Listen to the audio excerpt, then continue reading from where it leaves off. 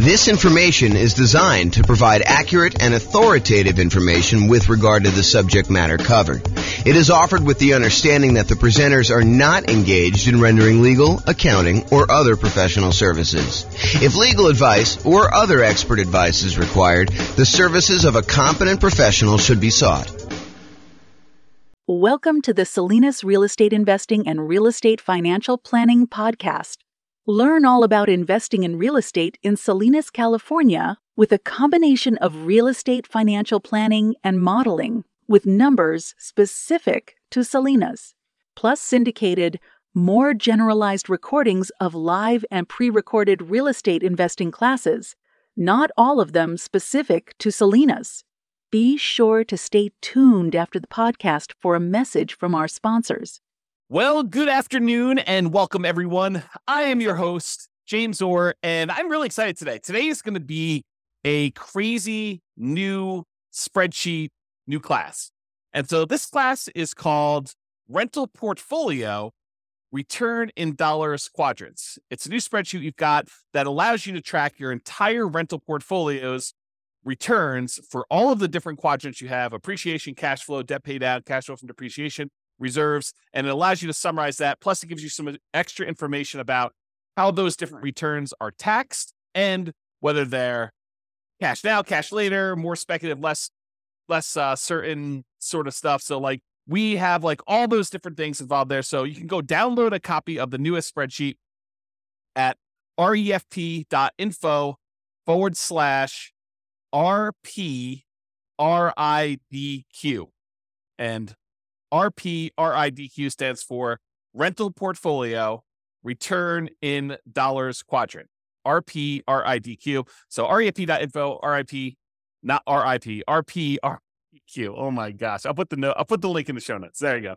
That's what we're going to do. Okay, so as we get started, let me kind of give you some background information to understand like what is happening here and why this spreadsheet is so amazing and why you're going to love it. So the Return in Dollars Quadrant is the trademarked visual representation we have of the different areas of return you get by owning rental properties. So this is it on the screen. You've seen this before if you've seen a lot of my stuff, but basically it shows you the 4 different primary areas that you get return when you buy a rental property. The appreciation part of the return, which is the tendency for property values to increase over time. The cash flow portion, which is all of the income you're receiving on the rental property, usually from leases, minus all of the expenses: vacancy, property management, taxes, insurance, mortgage payment, maintenance, all that stuff. We subtract it out from what you're receiving as income, and what you're left over with is your net cash flow after all expenses. And so that's one of the other returns. The third return is debt pay down. If you've got an amortizing mortgage and you're making monthly payments or regular payments on that, then with each payment, a little bit of the loan is paid down and you owe less. The amount you pay down in principal is your return from debt pay down. It's the amount of return you're getting by paying down the loan each particular month, and your equity is increasing by that amount. And then the last one of the 4 primary are the tax benefits, which we typically refer to as depreciation, or in this specific case, we're going to talk about cash flow from depreciation, which is the after-tax benefit you get by owning this particular rental property. And then in the middle, we usually visualize this and show you the total from those 4 areas of return. Now, when we look at that graphic, a lot of times we're like, well, what time period does this cover? And really, it depends. So these can be both forward-looking, as in like we're looking at the returns we're going to get in the next year on a property, or they may be that we're going to look at the returns we're going to get over the lifetime of owning the property. So really, the time periods can be forward-looking, or we can look at this and say, hey, what did I earn in the last year from owning this particular rental property? So it could be backward-looking. The most common that we use is how much will your property appreciate, have cash flow, pay down on the loan, and have tax benefits from owning the property in the form of cash flow from depreciation over the next year. That's the most common version, but we can do any other version you want. We can do over the entire ownership period. We could do the next 11 years as some arbitrary number, or really whatever you want to do. And this is really a, in quotes, pro forma, or the form that this will take, or another fancy way of saying that, another like more common way of saying that is we're guessing what the return is going to be in the next year. Like when we buy a property, do we know what the property will appreciate in the next year?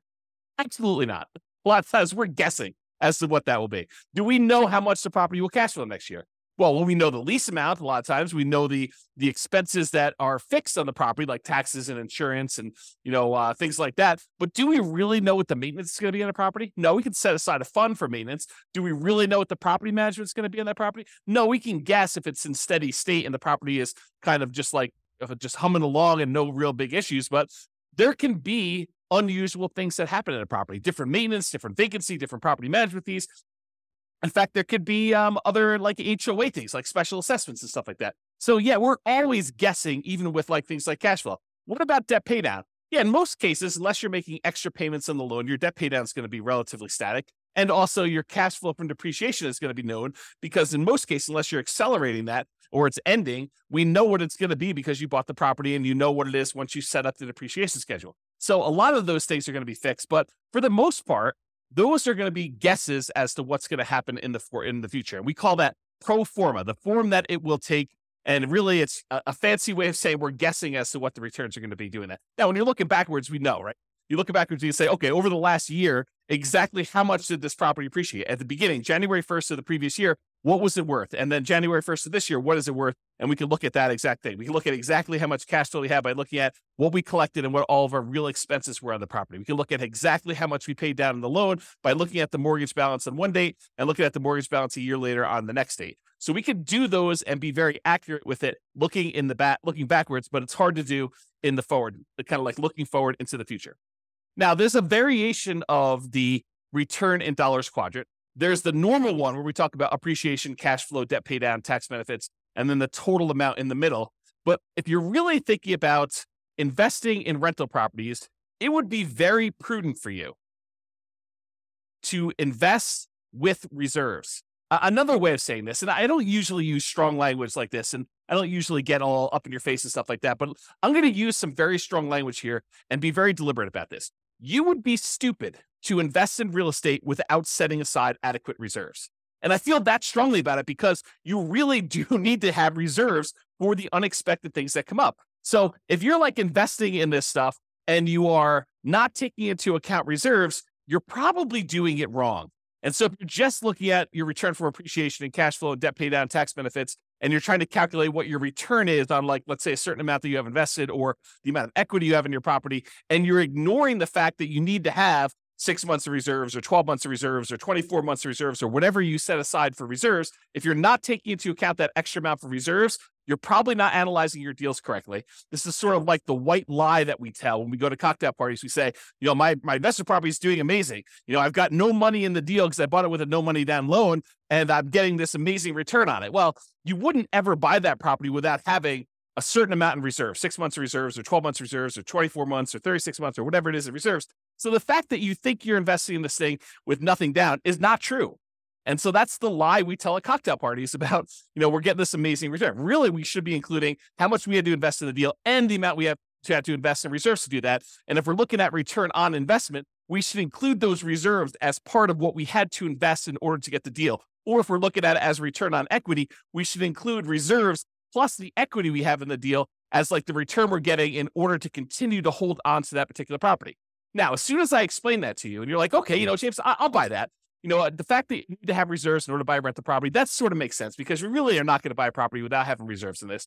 Well, as soon as I tell you that, now you have a certain amount of money you have on reserves, we really should look at what we're earning on those reserves that are sitting on the sideline, whether it's savings accounts or CDs, or if we're going to get really risky and do like stocks or bonds or whatever we're going to do in that thing. We can look at the return we're earning on the reserves as an extra return that we are getting by having this property as well. Because if you're going to have the reserve set aside, if you're going to have $10,000 or $20,000 or $50,000 or $100,000 or more, depending on how many rental properties you have and how much you're setting aside in reserves, but if you're going to have that large chunk of money sitting on the sideline, you really should take into account the money that you're earning on that reserve as part of the property. And so whatever you've allocated to a specific property, you should take that return that you're earning on the reserves you have invested elsewhere, no matter what that's invested in, and include that in your return. So we have a different variation of the return in dollars quadrant where we talk about the return we're getting from appreciation. How many dollars the property went up in value?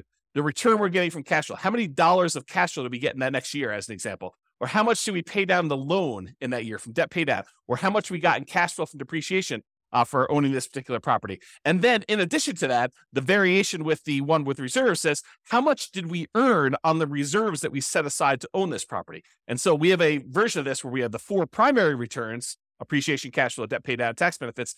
And in addition to that, we have an additional one for reserves on the bottom, which is sort of your base of all the things that you kind of need that in order to continue to make this investment elsewhere. And then that gets included in the total as well. So that's why we have a different version for reserves. And that's why you will see on the spreadsheet, there's a section in there for reserves. It's not the amount you have in reserves. It's the return you're earning on the reserves you have set aside in order to own this property. Okay. So there are 2 flavors of reserves. And this is just sort of like by definition. It's like how we define the kind of return in dollars quadrant plus, R6 is the 6-month reserve version and R12 is the 12-month reserve version. But, you could arbitrarily say, hey, look, I'm actually going to set aside 24 months of reserves on all my properties, and I'm going to keep it into a savings account, and which I'm only earning, 1% or 3% or 4% or whatever you can earn at the time by doing that. The 2 flavors we have by default are this 6 months of reserves version, which we assume you're keeping in something really, really safe, like a savings account or a CD or something like that, where you're earning a very small percentage. And we've arbitrarily picked 1% as an example from this.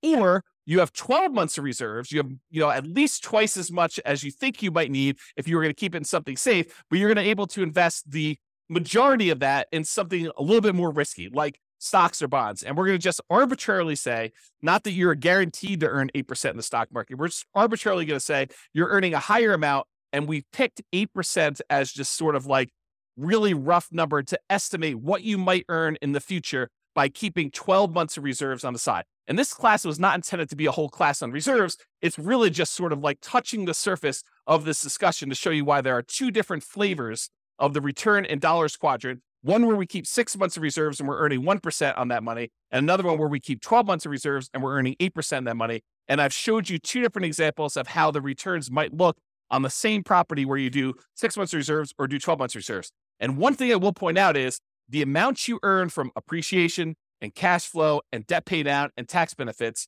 the dollar amount you earn on all those does not change if you have 6 months of reserves or 12 months of reserves. What does change is the amount you earn on the reserves.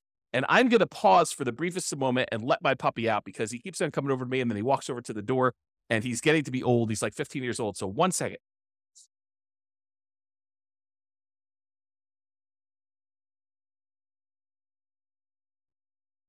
Okay, I'm back. All right, so we just talked about reserves there. So getting back to this return in dollars quadrant sort of idea. You may be familiar with this idea if you've seen any of my classes where I talk about the world's greatest real estate deal analysis spreadsheet. In that spreadsheet, you've seen that when we do the deal analysis, the second chart, the second graphic on the dashboard for doing this is the return in dollars. And we do that for year 1. And in that particular chart, I show you what the return in dollars quadrant is, excluding reserves. I show you each dollar amount of appreciation, cash flow, debt pay down, and cash flow from depreciation. Then I also show you the returns for return in dollars quadrant for R6, which is the 6 months of reserves earning 1%. And then finally, I show you the RIDQ plus R12 for 12 months reserves at 8%. And I've highlighted those in red there. You can download a copy of the world's greatest real estate deal analysis spreadsheet. If you haven't seen it before, just go to refp.info and you could download a copy. Just put in your email address and they'll email you. The system will automatically email you a copy. It takes a couple minutes to do it, but it's automatic and it'll happen for you there. So really, when you're looking at the spreadsheet, we've got this on there and you're used to seeing it in this form, but we show it in different ways. Sometimes we'll show it as like this graphic, or sometimes we'll show it as a square with, the 4 different things with the total in the middle. Sometimes we'll add reserves on the bottom. Sometimes we won't. And so you could see all of those on there on the dashboard. If you want to see more than just year 1, you can always go to the overrides tab in the spreadsheet. There's more than one tab for the spreadsheet. The first tab is really the dashboard with all the inputs, the most basic inputs that you can do for like 99% of all your deal analysis. You kind of use the front page for that. But we show all of the details and allow you to override any number at any point in time on the overrides tab. And you could see the return in dollars for subsequent years, all the way through, I think, year 40, if I'm not mistaken. So you could see all that on there if you want to go to the overrides. Okay, so that's how you do it. And that's what you normally see if you were looking at one deal that you're analyzing. So if you want to go look at a particular property that you're considering buying or a property that you already own, you want to just run it through the deal analysis spreadsheet, the world's greatest real estate deal analysis spreadsheet, then you can go see that. But what if you want to see all of your properties? What if you wanted to see what the return is for appreciation for all the properties you own, or the cash flow for all the properties, or the debt pay down, or the return you're getting on reserves, or the return you're getting from cash flow from depreciation, or what the total amount you're getting for all these are? Well, if you have access to the real estate financial planner software, you can see your entire portfolio starting at any point in time. You can see it from the very beginning when you start analyzing. You can see it 10 years in the future, or year 17 when you're going to actually retire, or year 22 when you're going to start collecting your Social Security. You can look at what your portfolio would look like, a snapshot of that, any point in time using the real estate financial planner software, and you can see it in kind of like 4 major views. The first view is you can see it in this sort of like stacked column where each individual property, it shows you the breakdown of how much you're getting in appreciation, how much you're getting from cash flow, how much you're getting in debt pay down, how much you're getting from cash flow from depreciation, how much you're earning in reserves. And it shows you each individual property stacked side by side so you can compare them very easily and see what they are. Or you could see any individual property using the more traditional kind of like graphical 4-quadrant thing with the reserves at the bottom, showing you the total amount and how it breaks down for each one of your different returns, the dollar amounts you're earning from each of those. And in addition to that, if you're like, hey, I want to just see one number for my entire portfolio, all the rental properties I own at that given time, we have a version of that return in dollars quadrant, where it sums up all of the appreciation you're getting from all of your properties, all of the cash flow you're receiving for that entire year for all of your properties, all the debt pay down, all of the tax benefits or cash flow from depreciation, all the amount you're earning in reserves, for a total amount in total for all of your properties in your portfolio. And then, of course, if you'd rather see it more of like a table format, we've got that view as well in the Real Estate Financial Planner software. And you can access that. Just go to refp.com or realestatefinancialplanner.com, and you can access that software if you have access already. But what if you don't have access to that? Well, that's why we're introducing the rental portfolio return in dollars quadrant spreadsheet. This works in Excel, might work in Google Sheets. I don't know. I didn't test it there. I can't guarantee it. It might work in whatever the Apple version of Excel is, but I built it in Excel, and that's what we designed it for. And so I know that it works there. But really what this does, it allows you to go in here and enter in all your different properties, then write down all the different appreciations you have for each individual property, all the cash flow you're earning from each individual property, all the debt pay down you're estimating you're going to earn for that particular year, all the cash flow from depreciation you're going to get, and how much you're earning on all the different reserves. Then it will total up how much you earn from all of those things by property and give you totals for all the appreciation for all the properties, all the cash flow from all the properties, all the debt pay down, all the cash flow from depreciation, all the reserves, and then the total for everything for all properties as one big number at the end. And in addition to that, we kind of break down, which I'll go over here in some detail here, about when you receive the money and whether it's speculative type of return or a more certain type of return. And I've also added something that I don't think I've added before on any of our spreadsheets. I think this is new. I create so much stuff, sometimes I forget what I put in other things, but I think this is brand new. When it is taxed, so all the different returns and when they become taxed and how they are taxed, because different returns are treated differently from a tax perspective. And so we'll go and we'll look at all that, but I just want to show you what the spreadsheet is and we'll go over details. So how do you use this spreadsheet? Super, super easy, super simple. I tried not to make it really complicated. I may in the future combine different spreadsheets and make them all interact and stuff like that. But I wanted to keep this super straightforward for somebody who's just like, I just want to see the return in dollars quadrants. I just want to look at that. So instructions are this. You enter in your property address.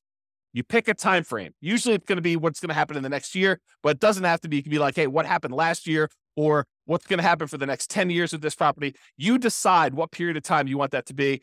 And then you enter in your estimated numbers for appreciation, cash flow, debt pay down, cash flow from depreciation, and the amount you expect to earn on your reserves for that particular property. And then you update this as frequently as you desire. So you want to do it once a year? Great. You want to do it every month? Great. You want to do it every 6 months? Whatever you want to do, it's designed for you to use as a tool, as a little dashboard for you to keep track of how your properties are performing when you do this. Okay. So that's as simple as the instructions are. And then it does some calculations for you and helps you and displays it in a really nice way. So let's just talk briefly about how you're going to calculate some of these things for the different things you're going to do now. Let's first talk about appreciation. For putting in the number for appreciation, you enter in your property, you decide you're going to do for the next year in the future. For doing appreciation, you usually take the value of the property and you multiply it by what you're estimating the appreciation rate will be. So for example, if you had a arbitrary number, $250,000 property, and it was expected to appreciate at 3% per year, you'd take $250,000 and you multiply by 0.03, and you'd get $7,500 is what you expect that property to go up in value in the next year.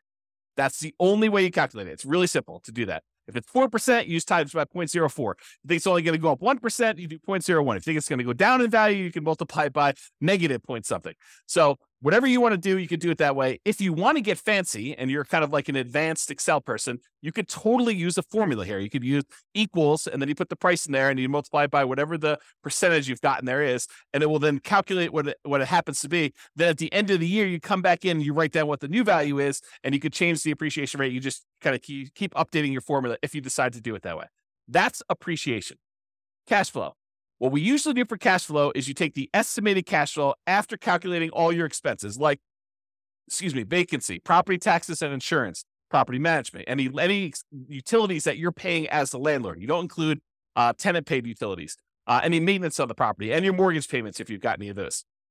So for example, you might have a property that has $200 per month cash flow after all expenses, and you enter that $200 times 12 to get a yearly amount, or about $2,400 for the year as an example here. If you don't know how to calculate this, don't stress. Just use the world's greatest real estate deal analysis spreadsheet. Just go download at refp.info, and you can go ahead and do that, analyze your deal, and it will tell you what the cash flow is. It's the first graphic on there that you can go and just put in the cash flow for that, and then multiply by 12 in order to figure out what it is there. So you don't have to worry about calculating this manually. Just use the world's greatest real estate deal analysis spreadsheet, because it does all those calculations for you, and then just enter in the numbers that you've got there.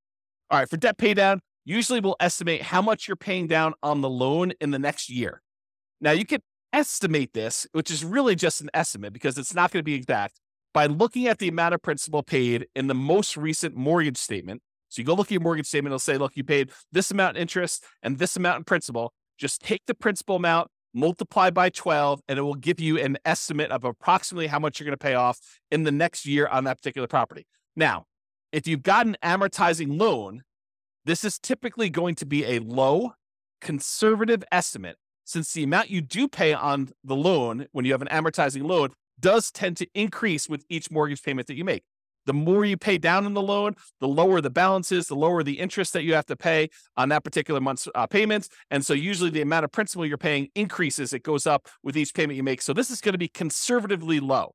And you could really go look. If you're doing this in reverse, you're saying, look, what did I do over the last year? You can go look at the last 12 months of mortgage statements and add all those up as to how much you paid in principal if you want to do it that way. For looking into the future, it's close enough if you take the number for the last month and just multiply by 12. Sure, it's going to be off, but it's going to be conservative, and I think that's close enough for what we're doing there. So, for example, if you look at your mortgage statement and it says you paid $100 in principal on your last mortgage payment, just multiply that by 12, get $1,200 in principal for the year, and you enter that dollar amount in there. You could, if you were really an advanced Excel user, you could use a formula in here in order to calculate exactly how much your mortgage payments would pay off in a 12-month period. There is a formula for doing that. I'll just give you that hint, but you need to be an advanced Excel user to want to go in there and actually set up the formula to do that calculation for you. I will tell you, I personally don't think it's worth the effort because these are all going to be estimates anyway. Is your property really going to go up 3.00000% in the next year?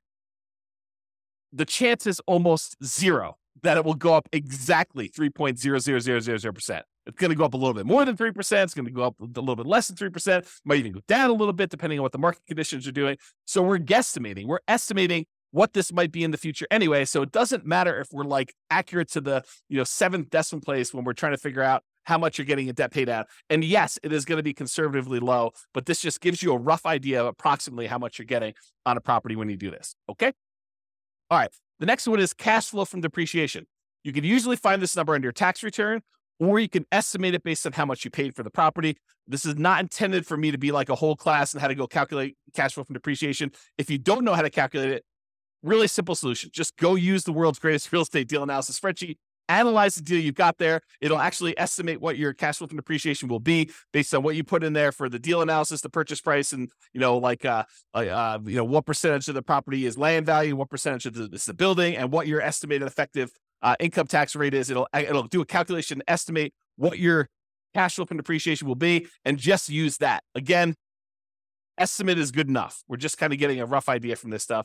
So if you are also, I'll note, if you're doing some type of accelerated depreciation, like you're going to go and itemize, make all the different components in your house. You're going to accelerate your depreciation by moving everything forward to improve your cash flow on your particular property in the short term. Then realize that you might need to adjust these numbers to make it more accurate, but just estimate it, get an idea, and then you can go firm those up later if you need to, or go talk to your CPA if you have a CPA doing your taxes for you. So just do that and realize that depreciation goes away after 27 and a half years on residential properties, unless you've accelerated it and you've got to go up even faster than that. But in most cases, 27 and a half years, it's going to be zero after that. So if you own the property for more than 27 and a half years, and been renting it out for that period of time, it's going to be zero for your depreciation number. All right. And this is just another note on this estimating and annualizing. How do you estimate things like cash flow when things are changing in the middle of your year? For example, you're doing this analysis in July. Well, in January, your taxes are probably changing.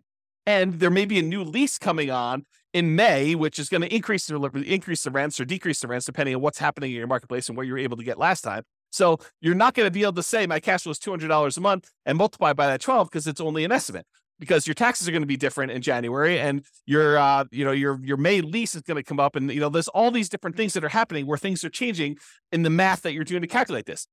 Estimating is okay. Don't stress about this. This isn't like precision forecasting to begin with. Your property expenses like maintenance are also likely to change. They're going to be different than what you're estimating anyway. So don't worry about it. Just kind of use some rough numbers. We're trying to get like a ballpark of how well this is doing. Take a month of cash flow, multiply it by 12, and consider that good enough. Is it going to be exact? No. Could you take the extra time to make it more exact by going there and say, well, my taxes are going up in January. Here's what I think they're going to go up to. And so let's go ahead and change, 4 months of the time that I'm doing this to be that. And oh yeah, by the way, the lease is going to renew, and I think I'm going to raise the rents by this amount, and I'm going to do that change. And maintenance, I think on a property this year are going to be higher because the tenant's been living in the property rough. And so I've got to estimate that. Sure. Could you go and do that and make it more accurate? Absolutely. Could it be really accurate if you're looking for the last 12 months and kind of doing this in reverse? Absolutely. But for now, just take a number and just estimate and make it accurate.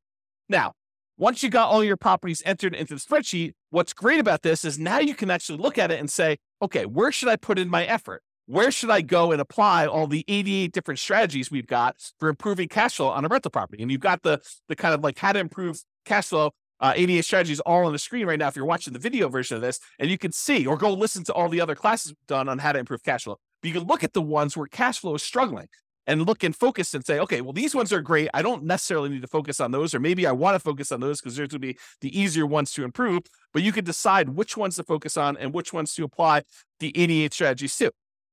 Similarly, you can go beyond the 88 strategies to improve cash flow and actually decide to look at where there are opportunities for you to do deal alchemy type stuff. We talk about deal alchemy where we convert appreciation to more cash flow now, or we look at taking, debt pay down and we use that to improve cash flow. You can look at the properties where you have really strong appreciation or debt pay down or other things got going on, and how we can manipulate those returns using deal alchemy principles and actually use those to decide to change our returns from one area of return to another. And that's what the deal alchemy classes are all about. It's like manipulating returns and say, look, cash flow is most important to me. So I want to focus in on cash flow, and I'm willing to trade things like appreciation or debt pay down or the tax benefits, or even like the returns you're getting from reserves or whatever you're doing there. And there are different things we can do, different types of strategies we can do in order to improve one return over another, to kind of prioritize different returns and maybe move them in and out and kind of decide what we're going to do there. So use deal alchemy if you're looking at your spreadsheet, the kind of like summary spreadsheet for this class, and decide which ones that you want to do. So their entire class on deal alchemy, I'm not going to go into that, but that's how it's worked. That works. All right. This is what I think is a new slide. How returns are taxed. How are the different returns that you're getting from buying a property? How are they taxed? And so this is a new spreadsheet that shows you how it's done and when you're taxed on the property. So let's just break it down. There's appreciation, there's cash flow, there's debt pay down, there's cash flow from depreciation, there's reserves. So appreciation return is typically a deferred return. You're not getting that immediately until you sell the property or you refinance the property, and then it's typically taxed at capital gains. So if you go in to sell the property, then you're going to pay capital gains taxes on the property on the appreciation part of the return that you had during that time.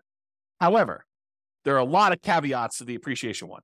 However, you're taxed on this increased value via increased property taxes immediately. So while we're not paying taxes on the amount that we gained in appreciation in terms of capital gains, because the property value did go up, the property assessor, the tax assessor, is going to say, hey, look, this property is worth more. And so because of that, your property taxes are usually going to go up. So we do pay a little bit of an increased tax based on the property value going up in the form of property taxes. But that's not the real big one that gets you when you go and sell a property. And when you refinance a property, you probably don't have to pay the appreciation, the capital gains tax on appreciation. But if you actually go and sell the property, you will, unless you may be able to defer the property taxes, the taxes, the capital gains taxes on the property when you go and sell it by doing a 1031 tax deferred exchange. It doesn't eliminate your taxes, but it defers them to later. And there are lots of rules and regulations, so it does not apply on 1031 exchanges, but really just realize that you can actually defer the capital gains taxes even when you sell the property by doing a 1031 tax deferred exchange. And not only that, but in addition to that, sometimes you can completely eliminate the capital gains taxes due on the property going up in value when you die and you have a reset basis for your heirs. So the property went up in value $1 million since you owned it, but you then die, you pass on the property to your heirs. Well, now their basis, the amount that they're starting from to figure out how much capital gains they owe, becomes that new $1 million higher valuation, not the one you had before. And so there are no capital gains taxes due on that dollar amount. And there are all sorts of like rules and stuff like that and taxes on your estate and everything. I'm not going into that, but realize that this property, the capital gains due on any appreciation gains you have, may be completely eliminated when you die if you have a reset basis for your heirs. Not that that's a good solution for getting rid of the taxes on a particular property. And if you happen to sell the property in less than a year, the appreciation is typically taxed as ordinary income instead of that long-term capital gains that we've been talking about. So there's a lot of like asterisks associated with the appreciation return, but that's the overall idea. It's deferred taxation, and it's typically taxed as capital gains with a lot of like asterisk caveats to those things in there. Let's talk about cash flow now. Cash flow, after all your expenses, is typically taxed as ordinary income in the year that you earn it. So the year that you get that cash flow on the property, you're typically paying taxes on it, and it is typically taxed at an ordinary income tax rate. Debt paydown is typically taxed as an ordinary income in the year that you earned it. So the amount that you pay down that loan, that amount is usually taxed. Okay. It's some people consider it part of the cash flow number, right? Like the amount of money you're getting minus the expenses, because you can only subtract the interest as an expense. You can't subtract the amount you pay in principal. You can't subtract the full mortgage payment. You can only subtract the interest part of the mortgage payment that you're paying. So the amount that you pay down in principal is actually a weird version of cash flow in the sense only of taxation. Okay. So really the amount you pay down in principal on the loan, that is typically taxed as ordinary income in the year that you earned it. Cash flow from depreciation, this is typically applied in the year that you earn it, and it reduces the qualifying ordinary income that you have. So it's a way of reducing the taxes you would need to pay. And there's lots of caveats and exceptions and rules related to this. But generally, certain qualifying income can be reduced by the amount of gross depreciation. And if you figure out how much that gross depreciation was, you multiply it by your tax rate, you could find out how much extra money you have in your pocket at the end of the year by not having to pay those taxes in. And that's what we're calling cash flow from depreciation. It's the dollar amount that you didn't have to pay in taxes by owning this rental property. Okay. And so that's how that is taxed. Usually the year it's earned, and it's reduces an ordinary income. Now, there is a weird thing also about cash flow from depreciation. And that is, if you don't take it, they assume that you did take it. So it's not like you could just opt out. And if you don't qualify to take it, in many cases, you can hold that over. You can kind of like set it aside and take that deduction later on when you do finally qualify for it. So it's not like once you can't take it in that year, you lose it. You can actually set it aside and kind of like budget for it. Talk to your CPA or tax advisor about how that works for your specific situation.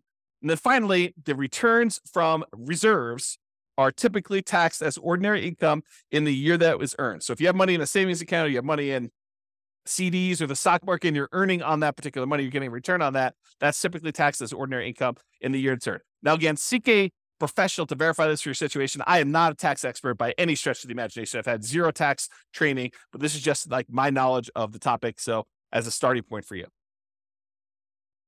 All right. Next two things on the spreadsheet. These are like on the bottom here. You can kind of see So it is when is this money received? Not all of the returns you're earning are received immediately. Some of them are received later. Some of them are received like right now in the year that you're earning them. So some returns you receive right away, which we call cash now returns. You get that cash now, so you're earning it right away, is cash flow from the property. The cash flow from depreciation, those tax benefits you get by owning the property, you get that in this year for the taxes that you do. And then also the returns you're getting from reserves. So those are the three areas of returns, the three returns that you get to keep now. You get to earn this year or this month that you get whenever you kind of receive those. It depends on how you structure everything, but really it's like you're not delayed in getting those. Now, some returns you receive when you sell a property or when you refinance a property, we call those cash later returns. And those tend to be appreciation, the tendency for property values to go up over time, and paying down the loan, debt pay down. Really what we're talking about is accessing the equity in your property. When property values go up and you owe and the loan goes down, the amount of equity you have in your property actually increases. And then how do we get at that equity? Usually we get that equity either by selling the property or doing some type of cash out refinance. And so in order to get access to that cash later returns, the equity you built up in the property, you need to wait a while. You need to sell the property or refi it. Okay. So that's when you receive the money. So you can see the total amount for cash flow, total amount for cash flow from depreciation, total amount from reserves. And then it will sum up all those and show you that in this particular example, $12,960 between all three of these returns is how much you're receiving in your returns for cash now. And then a much larger amount is cash later. This is a lot of times why when people talk about real estate, they refer to it as a wealth building asset because a lot of the returns you're earning are cash later returns. You're not getting this in year one unless you're doing some weird deal alchemy where you're able to move the returns from cash later up into the cash now. That's part of what's happening with deal alchemy. You're manipulating the returns like appreciation and debt paid out, and you're deciding to move it into returns like, cash flow. And that's how it's think about manipulating it. We're moving it from cash later to cash now. And it's not always a one-to-one trade, as I talk about a lot in deal alchemy. Okay. So you get the idea about when you receive the money. Speculative or certain. So some returns are more speculative, uncertain. They're more market dependent in nature. We don't know really what's going to happen. For example, do we know how much a property is going to go up in value in year one? Absolutely not. It's purely a guess. We think it's going to be 3%, could be 24%, could be negative 24%. We really don't know. We have a tendency to think that over a very long period of time, real estate tends to appreciate about 3% a year nationwide. Lots of different exceptions to that, lots of different market conditions happening. And so really, the appreciation return is very speculative or uncertain in nature. We really don't know what's going to happen. And to a similar degree, cash flow is also more speculative and less certain. A lot of people think, I've got a fixed lease. I'm definitely going to get at least $200 a month in this particular property. And that's a pretty certain thing. Oh, no. That is definitely not true.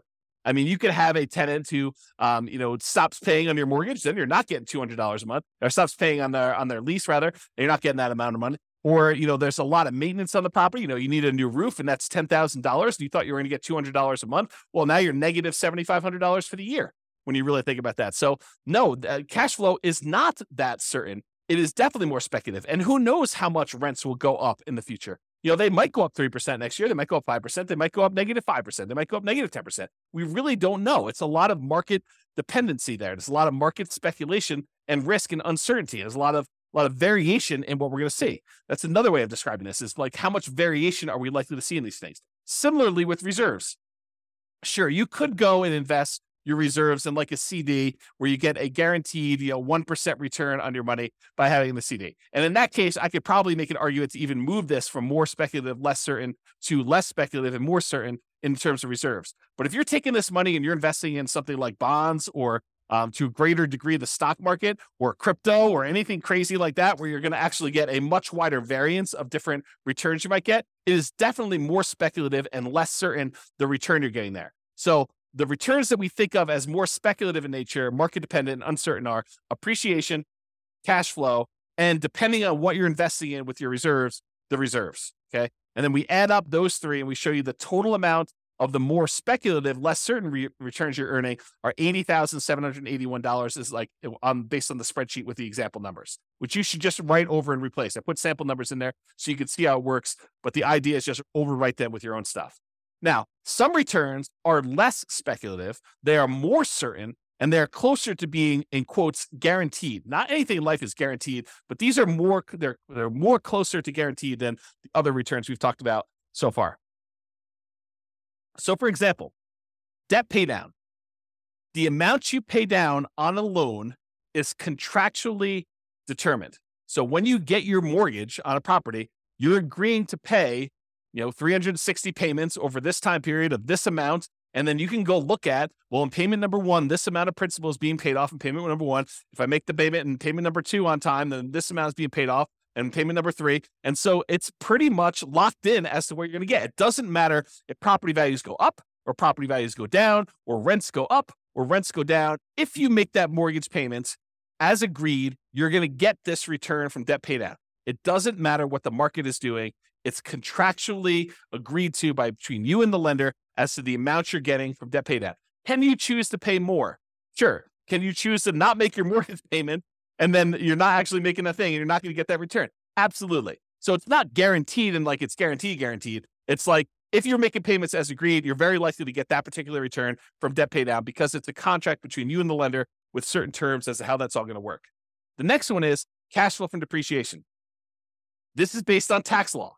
So if you buy a property and the value of the land is subtracted out, and you just have the value of the building and you divide by 27 and a half years, that is the dollar amount of gross depreciation you are likely to get by owning that particular rental property. It doesn't matter if the market is up, doesn't matter if the market is down, unless they change the tax law and it is retroactive so that it changes like things you had in place from before, you are getting this return from cash flow from depreciation. So that is why it's less speculative and more certain. And we already talked about this example, but if you're investing your reserves in something, it can move from being more speculative, less certain, like if you're investing in stocks, or it could be less speculative, more certain if you're investing in something with like a fixed, quote, guaranteed rate of return, like a CD. Okay. And so that's why that can move back and forth. All right. So in conclusion, use the rental portfolio return in dollars quadrant spreadsheet to keep track of all the different returns of your portfolio. This will break them out really nice, make it very clear as to where all your returns are coming from. Use it to apply cash flow improving strategies and any deal alchemy principles that you want to do to manipulate and improve different parts of returns or move them back and forth between where they are. Or use it to better understand the tax implications of different parts of returns, understand like when things are taxed and how they are taxed, and decide to do tax planning and understanding like what the implications are of the different types of returns and when you're earning them and when they actually get applied. And then use it to better understand when you receive your returns, whether it's cash now or cash later. And then use it to better understand the speculative, certain nature of different returns. Which ones are really market dependent and are likely to be wide variance, and which ones are more consistent, more solid, and less likely to change over time, like, the debt pay down portion and your cash flow from depreciation as examples there. So that's all I got. Hopefully you like the new spreadsheet. Hopefully you like the new class. Let me know. Go ahead and use it, download it, and we'll go from there. This has been James Orr. Have a great day, everybody. Bye-bye for now. With home prices up, mortgage interest rates up, and rents up, but not quite enough to counteract the higher prices and interest rates, cash flow on rental properties in Salinas is harder than ever. Book a call with the Real Estate Financial Planner to apply our proprietary 88 strategies to improve cash flow on your rentals. See the show notes for a link to schedule your call and improve your cash flow today. If you're a real estate agent, lender, or professional in Salinas that wants to help our real estate investor listeners, consider reaching out to learn about collaboration opportunities with this podcast. We'd love to add more value to our listeners by having you assist our investors buy, sell, and finance their real estate investments. See the show notes to schedule a call to discuss collaboration opportunities.